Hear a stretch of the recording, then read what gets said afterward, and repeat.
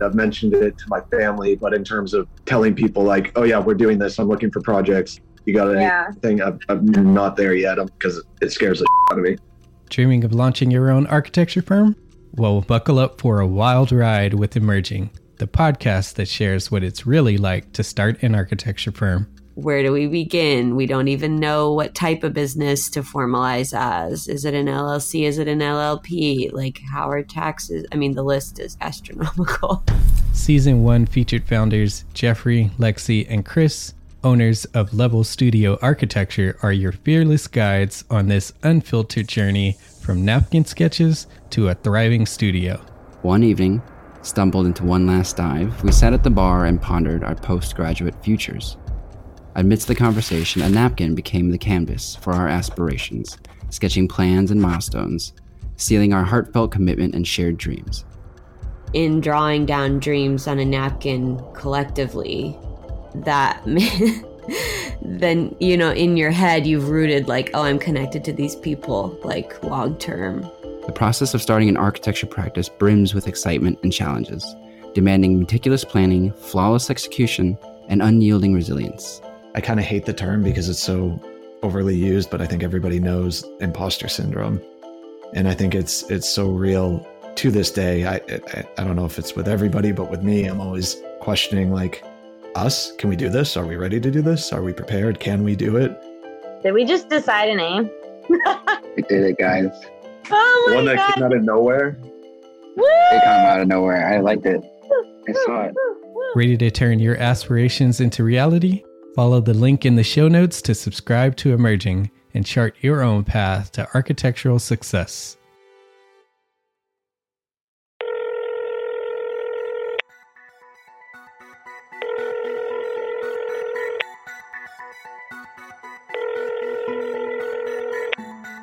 Hi, it's Demetrius. Hey, Demetrius, it's Mark. They're in. Nice. Taking it to the next level.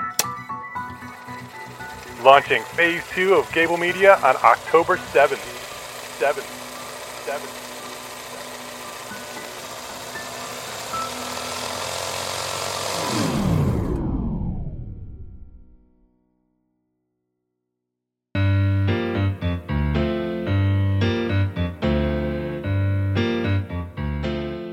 Hello, my name is Demetrius. This is Jason. Morning, everyone. And you are listening to Spaces Podcasts Express. Thank you for coming back, everybody. Jason, so this past week I have a new project that I just walked. Literally a death trap. It's an existing building doing a significant remodel, so we're making it not a death trap anymore.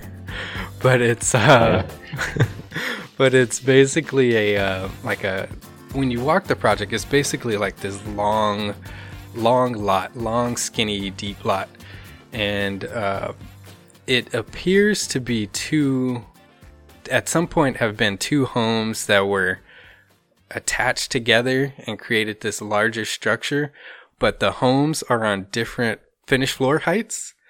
So in the middle, there's like all these ramps that try to bridge the gap between the two because they use it as one large facility. And so that's just one thing. That's just the first, as soon as you walk in, that's kind of what I saw.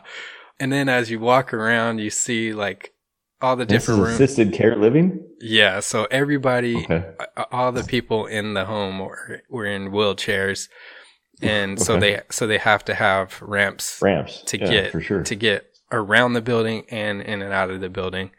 And when you walk around, some of the rooms do not have an exit to get out. Like you can't get out of the building, and if you're in a wheelchair, you can't jump over a deck. You can't jump out of a window. So somehow they basically jerry-rigged doors to go into another room to get to an exit, which is a no-no. You can't go through a room. Yeah, you can't go through another room to get to an exit. So that's another thing. And then there was another instance where there was a room that opened up to an exit, and it had a ramp, and if you go down the ramp, you run into a wall. And I was like there's a turn, or there's just a straight wall, like you pick the wrong exit, like A, B, or C, and you pick C and you're screwed. Yeah, it's just a wall. If you were to close the door behind you and try to go the other direction, it's stairs. So if you're in a wheelchair... Go from a ramp to a wall and then to stairs. Yeah. So a literal death trap. And the people that took this place over, they purchased it that way. And did they know what they were buying? That's the thing. And this is the thing that makes me really upset about, seeing this kind of stuff, being in the building industry, is thinking about these people that take advantage of others for a quick buck. They're like, I know construction. I can do this for you. Cause as a building owner, you just need it to work as you need it to work. So you're like, I need more storage. I need more whatever. And somebody comes up to you and says, yeah, I can do that. I have a whole team that can come and bang this out for you really quick. The instance where the ramp was it was the side yard of the property. So that ramp basically gave them a straight path to the street. I assume the person that owned the building before needed more storage because now it's used as like bedding and all this other stuff. It's just a little storage space, and you can see it's popped out and it's not a part of the existing building. So they popped out this little build out area for more storage, but it blocked the path of egress, exit. And that's usually something that gets inspected, though, even like the fire authority and everybody else. I mean, if they don't, our freaking building once a year, it's like annoying. You know what I mean? But yeah, but if they don't know and there's not, reason to do, I guess in this particular space they weren't doing as many inspections as they do nowadays, so that may not have been caught. But during the actual construction, if it's illegal and the city has no idea, it's in the back side of the property where you can't see anything. So if you're driving by as an inspector on the street, you wouldn't see it at all. So how would you know?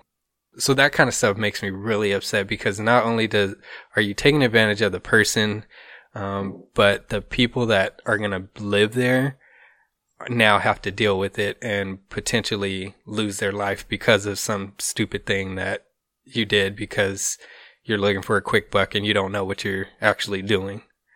Well, that's the interesting thing too, right? Like, fortunately I don't have anybody that lives with me that is in a wheelchair. Mm-hmm. But you'd think if you had to go, find a livable place for an individual that you know of, or, a loved one or whatever that's in a wheelchair, you'd see these things and be like, how do I get out if there's whatever, and it's like, okay, well, that goes to a wall and stairs. Yeah. Why would I pay you to live here? Yeah. I mean, yeah. I kind of, because you look at it from this way, the guy wants to make a quick buck and however they're doing it, right? If that's the term that we're going to use. But in order to make a quick buck, you got to have people that want to, be patrons of the service that you're providing, right? Mm-hmm.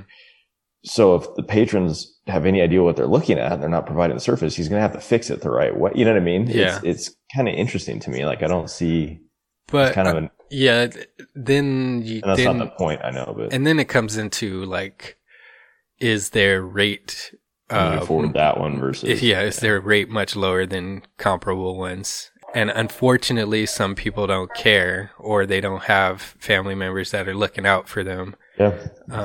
It's just someone just being plopped into a unit somewhere.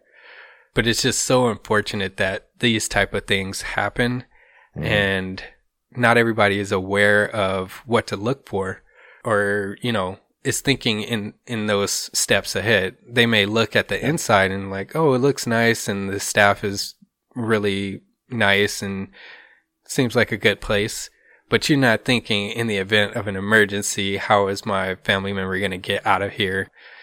But those type of instances just drive me insane to see. Have you come across anything or any personal experience just stumbling upon poor construction and design? So usually this happens in remodels, right? It's not new construction. Mm-hmm. So when you're doing some type of change, or you go into it, like a lot of times we're in a single family and we're doing some work for somebody that we know and they've got a GC or whatever, right? And so they're ripping out buy a new house, ripping out all the showers, the floors, all these other kind of things, maybe moving some stuff. And what we see a lot of times is the Band-Aid fix or the desire to have a Band-Aid fix, right? So for instance, you got somebody that goes in, they've got hardwood was installed all over, it's glued down. You tear it out, it shreds the subfloor, right? Especially OSB, it just comes apart. And so it gets super spongy and soft, right? So when you go and walk it and you're looking at like, okay, hey, when are you guys putting down a new subfloor, right? Oh, no, can't you just patch it and go over it? You know what I mean? Is always, and it's not the homeowner necessarily saying that. And I'd be okay with that because they just don't know, but it's the contractor. He's like, no, you guys just need to float it and go over it. I'm like, dude, the integrity of this thing is toast. Like I'm like, walk over there, you know what I mean? And you can see the floor bouncing, you know what I mean? Yeah. And I'm like, and some's got holes, you know what I mean? Like little holes and stuff. And they just want to put a piece of sheet metal over it, that kind of thing. Yeah. And so we see a lot of that, and that's super frustrating. And it's frustrating for a couple of things. One, because A, it's not the right way to do it. B, the contractor doesn't know what he's doing and doesn't have a contingency in there for that to have happened when they're doing a demo. So they don't want to go back to the client and be like, hey, I screwed up. It's going to cost an extra $2,500, right? That kind of thing. And then they want to put pressure on us to fix it. And so it becomes this whole back and forth. I see that a ton. Yeah. The other thing that I see a lot is horrendous waterproofing on showers and that type of stuff. So they still think that green board is acceptable. Dense glass, Dense Shield Dense glass is a new product. It's a fiberglass backed product, but it's still got gypsum in it. You know what I mean? So it's like, that's not a waterproof substrate. You got to waterproof it properly. Other practices that I see, albeit not necessarily incorrect, but probably not the most of professional, is when guys are doing just like HardieBacker on the walls in a paper. So for my trade, it's usually a paper and a lath, and then you float it, or you use like a positive waterproofing system, you know what I mean, these days.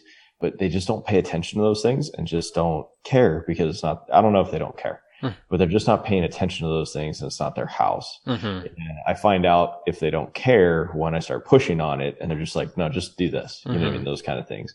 So I think that's the biggest time I run into a lot of stuff. And to me, those are the same contractors that are probably dicing up this house and thinking that's okay. Those two buildings that you're in, thinking it's okay. It's like, well, this is what they want, so I'll just go ahead and do it. And I'm not living here, you know what I mean? That kind of thing. And, I'd like to say that catches up with people, at some point. But then again, you and I've probably seen stuff too, where joists are being planed, you know what I mean? And it's like down to nothing when there's like a hump and you're like, you know what I mean? Like, can you fix the hump? Like, clearly there's a header that, or a post beam that's too high or something, and fix that. Yeah. You see a lot of those things. You see a lot of like, especially when they tear into walls in a remodel, you find all sorts of ugly you don't want to know. And that's what I tell people, like, anytime, like, hey, the least amount of walls you can open up becomes your responsibility after that. Like, don't do it. You know what I mean? Like, just don't do it. Plumbing is the other one where sometimes I see just like the worst sloping I've ever seen in my life. I can't remember the gal. I can't remember the gal we talked to that one time, said she went out to the job site. Christine. Was it Christine? Yeah. I mean, you see stuff like that all the time. And I'm looking, I'm like, is that fall correct? I'm like, that's not gonna work. You know what I mean? Plumbing is like crazy. You always run into some crazy stuff in plumbing. I've seen just like gnarly stuff, jerry rigged things. I mean, we've seen shower. We just recently did a shower for a friend of our business. And he's like, yeah, it's always smelled kind of funny. Right. And I'm like, okay. And so I'm like, maybe it's just what happens with the old mud set pans, like the water just sits in there, even though there's weep holes and stuff, it just never really dries. So it gets kind of a musty smell. It's just inherent. It's not wrong. It's just what it is. I'm like, okay, well, once we tear that out, that'll probably solve the problem and we'll redo it this other way. Right. Well, then you finally get into it and then you realize the drain's kind of funky and it's like soft around there. And you're like, all right. And then you pull the subfloor. We didn't do it. The contractor did. Pull the subfloor and the drain, the drain's here, but yet the pipe that it's supposed to go into is above it. So it's like there's a long enough run to where water collected from a height standpoint. Yeah. You know what I mean? But the problem is if the drain's here, wherever it's going to fall into down here has to be lower than it from a gravitational standpoint, right? Yeah. Well, even though there's a huge long pipe, it's slightly above it. So the water would just sit in there. You know what I mean? Until enough water was there to push out the top level of the water, if you would. Yeah. And you just see stuff like that and you go, somebody put this in at some point and thought that was okay. Yeah. And so, you have to do a lot of rework and, that he doesn't know. And he's asking my opinion. I'm like, you got to redo this. I'm like, you got to spend the extra couple $1,000s and you got to redo it. Like you have to do that. It's the only way around it. But you just see a lot of those things and you just get frustrated. Somebody took their money and, you know what I mean? And said, yeah, I'll take care of it for you, and did this together and made their quick buck and did the least amount of work possible. Yeah. And you're leaving people, and these are the people, remember going back to my contractor's license. Yeah. These are the people that are licensed by the state, you know what I mean? All these other kind of things. You're like, have some pride, you know what I mean? Like, well, some of them aren't. Yeah. So there's a whole other level to that too, right? Yeah. And then there's that thing of, whether it's the homeowner or the contractor, like there's always someone that makes a decision to cut the corner for savings or something like that. And it's okay. It gets the job done for a few years, but then it's a nightmare for the person that lives there or works there sometime down the line, or whoever it goes to after that, who's probably paying a lot of money for that property. Yeah. And now they end up with this problem much later that's significant, usually by the time that they figure it out. It's completely damaged the building. Yeah. I mean, there's a good example, like in our house where we redid and we did our garage add-on, right? Yeah. I've seen it before where somebody's doing something to that effect, and obviously you've got a pretty big, heavy header to hold up the garage door area, right? And so when we add it on, you have two options. Either leave that header there, or you got to re-engineer the trusses and everything to cut that thing out and then take the whole load of that whole weight, right?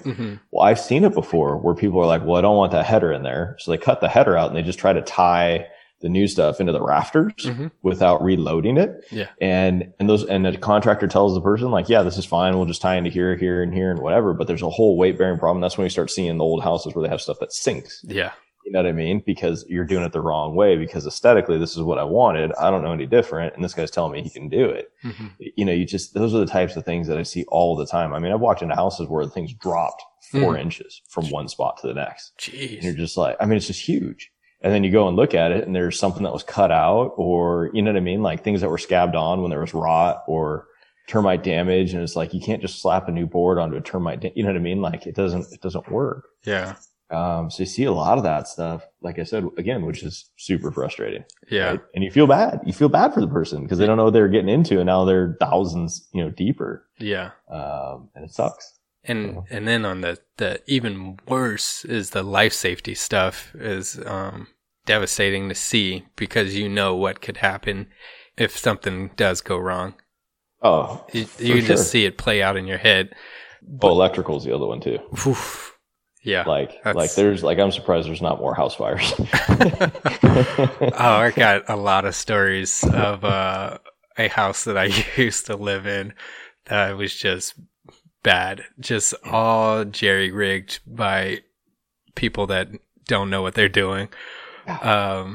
Maybe I'll share those stories in another episode. We should share some nightmares and pictures at some point. That'd be great. But the one thing I wanted to say is last thing we'll finish up. Just want to get your opinion on this too. But being in the industry, walking around friends' homes that just buy a home that's a existing home or whatever, and you're looking around, you're like, huh, okay, or you notice little things and you're trying to bite your tongue. Have you had that sort of situation? We could have a whole episode on this. I think so I've had friends and family members bring me into a house before and say, what do you think? Yeah. Right. And obviously, I give them the first note, which is, hey, without opening walls, I can't tell you everything, and I don't want you to do that. Right. Yeah. So that's the first and foremost thing. So it's like, look, if everything looks good, I don't see sagging, I don't see some damage somewhere. I check all the, plumbing areas, make sure it doesn't seem like there's any leaks and, all those other kind of things. Like there's only so much you can really tell. Right. Yeah. But there are ones that I've walked in and be like, yeah, you want nothing to do with this, where you see kind of the funky patches. Yeah. Where you see like new stucco patches and new drywall patches and the random stuff here and there that even though it's a fresh coat of paint, I'm like, that splatter doesn't match that splatter. And there's a reason why. Yeah. And it's at the corner of the house in the back. You know what I mean? And you're like, and then you look at the roof and the roof's just recently patched and you're like, no. Like, this is not something we want to do. Yeah. So you see stuff like that. But the other thing is there's actually the other side of the coin. I try really hard not to get involved. Yeah. Because true. What happens is they end up wanting your help to fix things and do stuff, which is fine. But what happens to me all the time is like, we don't make money off it, but we, you know, I kind of look at like friends and family, right? Mm-hmm. It's like, I'd rather give them a really good deal and make sure they get taken care of. You'll never get anything for free from us, but it's like, but I want to make sure you get the right deal and get it done the right way. Yeah. And I give them a great deal. I mean, like truly like a great deal. Right? Yeah. Inevitably, they always question pricing. Yeah. Yep. And it's like, well, this guy over here is, you know, you get it all the time, I'm sure. Yeah. Well, this guy over here is saying he can do it for X amount of square foot. I'm like, then go get it there. You know what I mean? Like I'm running into that in a current situation right now where I'm like, I'm not here to fight with you. I'm telling you, this is what it takes to do it the right way as we see fit. Yeah. This is how I would do it in my own home. Mm-hmm. Like, that's it. Yeah. You know what I mean? But there's always a challenge, or I thought it was going to be this, or I thought it was going to be that. And it's just infuriating because you look at them and it's like, well, if you want the cheapest thing, that's fine. But understand that's probably what you're going to get. Yeah. And don't ask me to fix it after. Yeah. Well, let's put a pin in that, and we'll have to do an episode on that probably. I think everybody's got those stories, right? Oh yeah, for sure. They're the ones that always go wrong, by the way. Like always. All right. On that note, we're going to sign off today. But thank you so much for listening again. Thank you for joining me, Jason. Keep us updated on the death trap, though. Yes, I will. Okay. All right. Thanks for listening. We'll talk again on Thursday. Thanks. This show is part of the Gable Media Network. You can check out similar content at gablemedia.com. That's GABL media.com. You can help support what we're doing here by leaving a 5-star rating and a review on your preferred podcasting app. It helps others find us, and your support is the only way that this show grows. And don't forget to connect with us through our Facebook community, Instagram, and see the random thoughts and articles that we share on Twitter and LinkedIn. Thank you again for spending some time with us. Talk soon.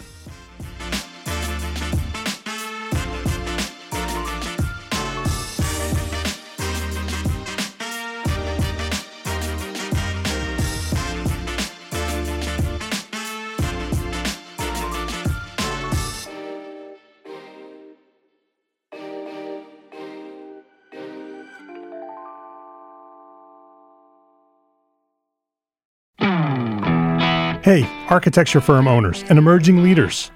Get ready for unparalleled insight into the development of a world-class architecture firm and a worldwide organization driving the digital transformation of the design and construction industry.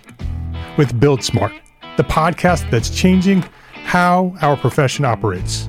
We share the incredible stories behind innovation in the building industry with my friend and co-host, Patrick McLamey, FAIA, former CEO of the international architecture firm, HOK. You know, Yamasaki's office or firm lasted during his lifetime. And when he passed away, I think that was the end of the Yamasaki office. Helmut did not want that. He wanted a firm that would live out and grow beyond the founders. In Season 1, discover the untold stories behind HOK's meteoric rise. From 150 employees in St. Louis to a powerhouse with over 1,900 staff members and 27 offices worldwide. You know, they weren't as polite as the Kojima people. That was just boom. And anytime you have a creditor, whether it's Kojima or the bank, that wants their money, unless you can raise money someplace else, you are out of business. Bankrupt. And hold on tight for Season 2, where Patrick takes us on a new adventure as chairman of Building Smart International, shaping the future of digital transformation in the design, construction, and operation of built assets. Ian Howell, Ken Harold, and I, Ken was my technical representative from HOK. The three of us took a tour of Europe of 5 cities in 5 days. Very busy time. Simply follow the link in the show notes to subscribe to Build Smart now and uncover lessons that will transform you and your architecture firm.